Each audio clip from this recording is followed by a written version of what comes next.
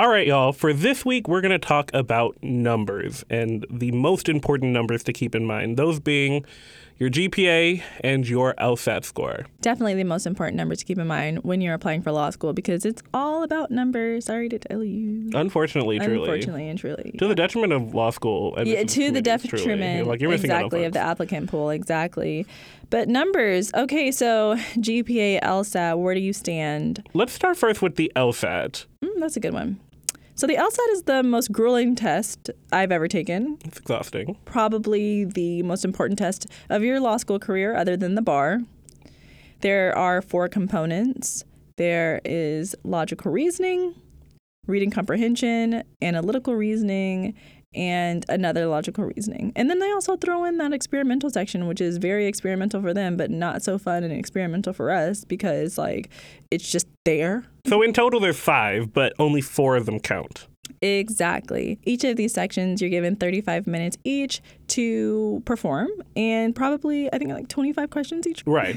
So the LSAT is a race against time. Each section you will be clawing for extra seconds to be able to read a question, read an answer, think through it, finish a logic game. So making sure that you're preparing to take the LSAT under timed conditions is extremely important. And I think that's my first piece of advice when preparing for the LSAT is that you should be taking practice exams while studying, and that you honestly should take more than one practice exam because it's really hard for you to emulate just how much time pressure you're going to have in the actual testing environment if you haven't tried that multiple different times in your own experimental test environment. And to that point, experimental test environment, we mean simulated test conditions. So you definitely want to go in the library. You definitely want to have your watch. There are watches that are LSAT watches, and they will have 35 minutes on them, and they will just time it right for you. And you want to make sure that you can perform and you can answer all of those questions to the maximum of your ability within that time frame. They know that you can take the test with unlimited time. I mean, you can probably score a 180, and mind you, the test is graded from 120 to 180, and 180 being the highest and 120 being the lowest. You can probably make a 180 if you had unlimited time, and so they're making sure that you've internalized the processes and you're taking the test how they would take it, and so that means that you've learned the structure and the way of thinking that they want you to think, and so you've learned logical reasoning and you've learned analytical reasoning, and reading comprehension. Honestly, it's just a whole new dragon. Very much different from any other standardized reading comprehension section I've ever done. But they want to make sure that you can do it within a certain amount of allotted time to make sure that you have these qualities that they're looking for when they want to measure whether or not you are going to be a good law student. Now, whether or not these qualities actually measure your inclination towards being a successful law student, completely. Right, completely. He said, nah, completely arguable. But, that's pretty much their logic. One other thing to think about when preparing for the LSAT is to treat it like kind of like an exercise regimen. It isn't an exam that you kind of just walk into and take. Honestly, I wish I had learned that really early on, like even when I was preparing for the SAT. If people had told me that, I think I would have treated that exam differently too. I didn't even study for my ACT, and I didn't even take the SAT, but I didn't even study for my ACT. But that's what I'm saying. Yeah, like a lot of us just walked right in, not having taken a prep course, not having read. Literally just walked in like, all right, hey, I'm gonna, it looked like an aptitude test in that they're measuring your natural ability to understand these concepts. But that is definitely not true for the LSAT. No. The LSAT has a rhyme and a reason to it. Yes. That is really hard for you to understand if you haven't either read a book about it or gone to a prep course about it. Listen, and that's another way that law school tends to, I think, discriminate against those coming from lower socioeconomic backgrounds. For sure. Because you kind of need a course. You do. Like, I cannot imagine having studied that LSAT and having gotten the score that I did without taking Blueprint LSAT. And this is not just that course, it's any other course, but these courses are very expensive, and then the course materials are expensive. Even if you were to self-study, the books are not cheap. They're very expensive to get the really good ones, the ones that are going to get you into the percentile that you need to be in order to get into your dream school. And so I don't think that the tests themselves are natural indicators of your ability to succeed in the legal profession, but also the mechanism to which the test is delivered and executed, that's also problematic. For sure, for sure. When we're thinking about how to prepare, another thing to consider, and this is also kind of in the line of treating this like an exercise regimen, is that the words in these exams mean things. Every single word is there for a specific reason. There's not a single filler word in the LSAT exam, in that entire booklet. And that's why it's weird and annoying, honestly, to think about many of the concepts when preparing. But it also helps you to really think carefully about the words that you use. And I think that is probably the only key takeaway when it comes to law school prep. So, for example, when you're looking at the words couple, some, and many, which are like words that are used in the LSAT in logical reasoning, et cetera, and they have very specific meanings. When they say a couple, they literally only mean two, not three or four, but two, a couple. When they say some, there's like a range. It could be more than this, but less than that. When they say many, or when they say most, they mean 51%. Right? Yeah. Or 50.1%, over 50%. It's a percentage-based description. So those words that we use commonly and we probably attach our own meanings to them or have a general understanding of what they mean have very specific definitional meanings when used in the LSAT. Yeah, I completely agree with that. It's good that you referred back to your ability to use the things that you've learned on the LSAT to your law school experience now. And so I would want to do that same thing. I've been sitting here trying to think about the things that I've learned from the LSAT and how I've applied them to law school. And I don't know. Not much. So from a law student's perspective, like looking retroactively at the LSAT, for those who are coming to law school, once you take that test, you're pretty much done with that. You're not coming to law school and taking exams based upon like games and reasoning and stuff. Now, the one section that will help you if you're good at it is the reading comprehension, because in law school you are reading a lot of very dense and very boring, I'll just say that for lack of better words, material, and you're going to have to retain a lot of the information that you read in order to create your analysis when taking an exam. So that's very important. But other than that, you're gonna forget. I actually had fun doing the game section. You enjoyed it, you said? Yeah, I did. It was like my best section. No, that was definitely my 23 worst. out of 23. My logical reasoning was definitely my best section. The logical parts made more sense, but the logic games were... It actually made me mad how, really? because everyone says the logic games are like the easiest section. The most learnable section. Right, because you really can like memorize exactly what type of test Well, it's not that. The game is how you're setting up the game. So the game is not the game. People always take the wrong approach to that. They look at the questions and they start trying to solve the game by question. They don't understand. The game is in your setup and then how you're able to use, because they give you all of these like random rules and they want to see that you can put those rules together in a way that you can answer the rest of the questions super quickly by using inferences and your analytical reasoning. So that's like the game. Once I figured out that I'm supposed to be doing a setup in the beginning that's going to assume the answer to the rest of the questions, I was completely fine. Like that's how I solved my games. That's how I tell my friends about that. I hacked the games. I'm so happy. It was just not my type of formal logic. It was always extremely frustrating for me to understand. I always used to get like really annoyed because, like, for example, the logic games will be, you have 7 people in a line. They're all wearing different color shirts. The first person's wearing a blue shirt.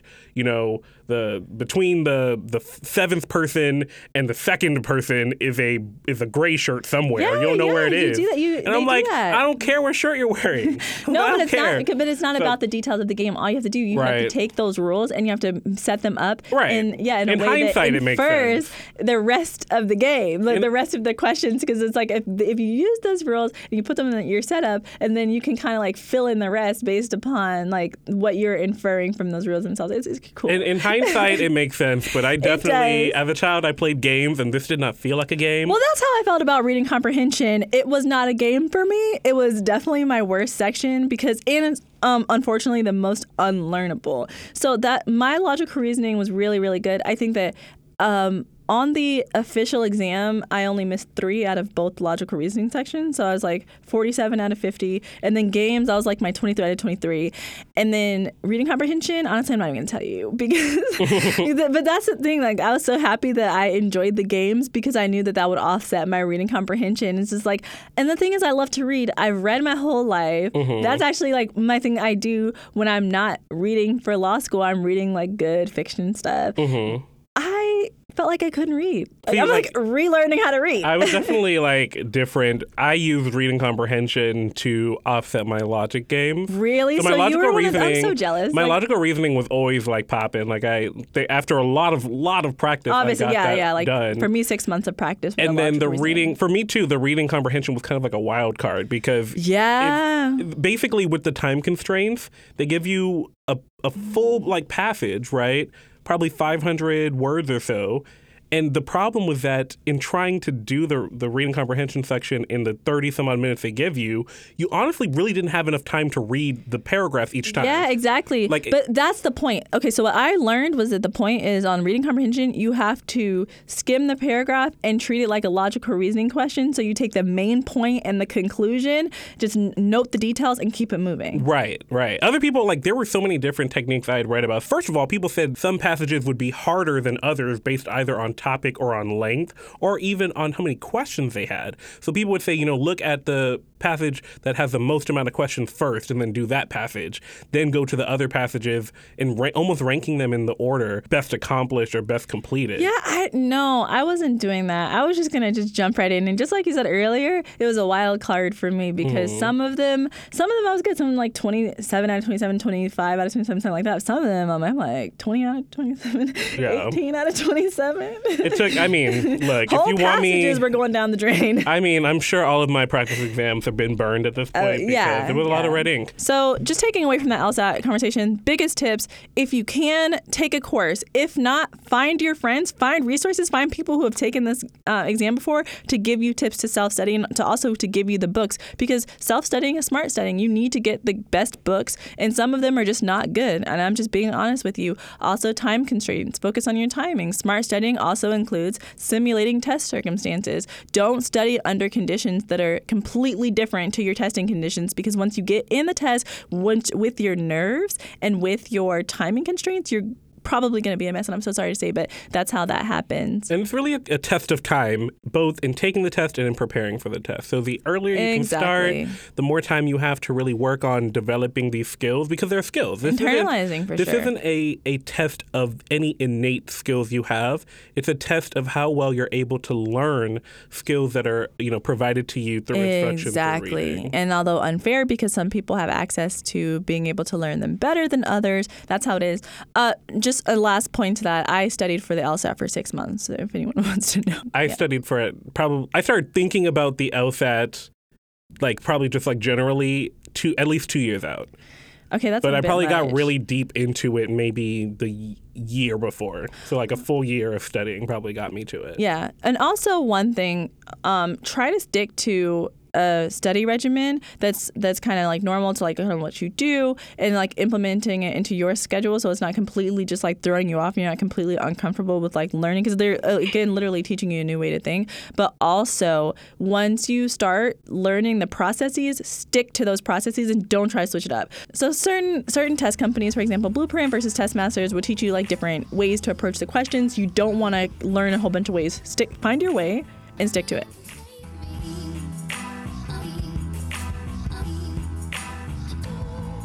Let's talk about the GPA issue really quick. Another important number to keep in mind. Yeah. A lot of people would say that the LSAT matters more than GPA. And it totally does. Yeah, it totally does. You don't think so? I actually don't think that is entirely true. I think so, for sure. I think the LSAT isn't as important as it used to be when it was the only measure. Well, in the same sense, it's still important because it's the only test that's taken by everyone across the board. So GPA, I think, is relative.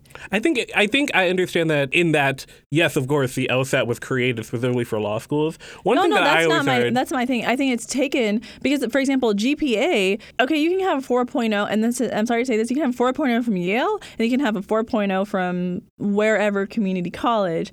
And so they're not necessarily able to use those GPAs as an indicator to your academic capabilities, as opposed to the LSAT. Everyone's taking the exact same test and is testing the exact same things, logical and analytical and reading comprehension.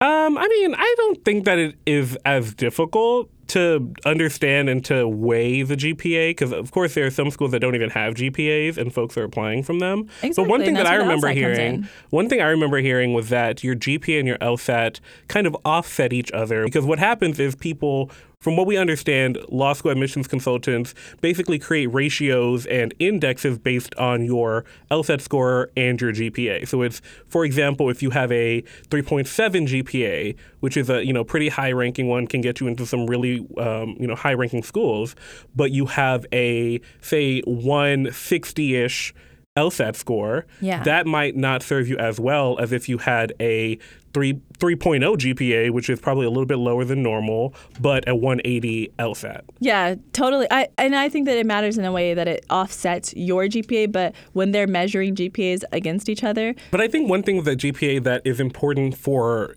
getting you into a good law school is that you have more time and more opportunities to get a higher GPA. So for me, I thought about my GPA strategically, and I thought about how the courses I chose, honestly how the major I chose, was going to help me to have a really high GPA. So I had a 3.76, so being an underrepresented minority, it made me significantly higher in terms of percentile rank. When I was in undergrad at UT Austin, I took sociology as my major, and I took specific courses that were going to make it a lot easier for me to keep a high GPA. That started firstly, though, with me being in high school and choosing to take AP courses. So I took AP courses, and I also took community college courses, dual credit courses, over the summer before I started college. So what happened was that I entered my first year of undergrad as a sophomore. So I already had enough credits to complete and knock out one entire year of grades, which actually for me meant fewer opportunities to screw up. Because if I had a whole extra year that I would have had to add and reduce my GPA by doing that, it actually would have made it a lot harder for me to get into a good school.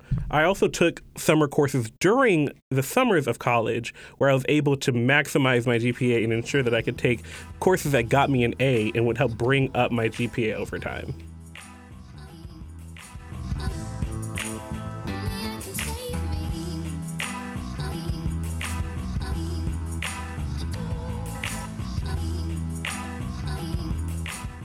So, keeping all of that in mind, making sure that your LSAT and your GPA are popping. Depending on which one is higher, you will change your technique and how you go about doing this, but make sure that you're focusing on both, because both are really extremely important to getting you into the law school of your dreams. Exactly. Best of luck. Best of luck.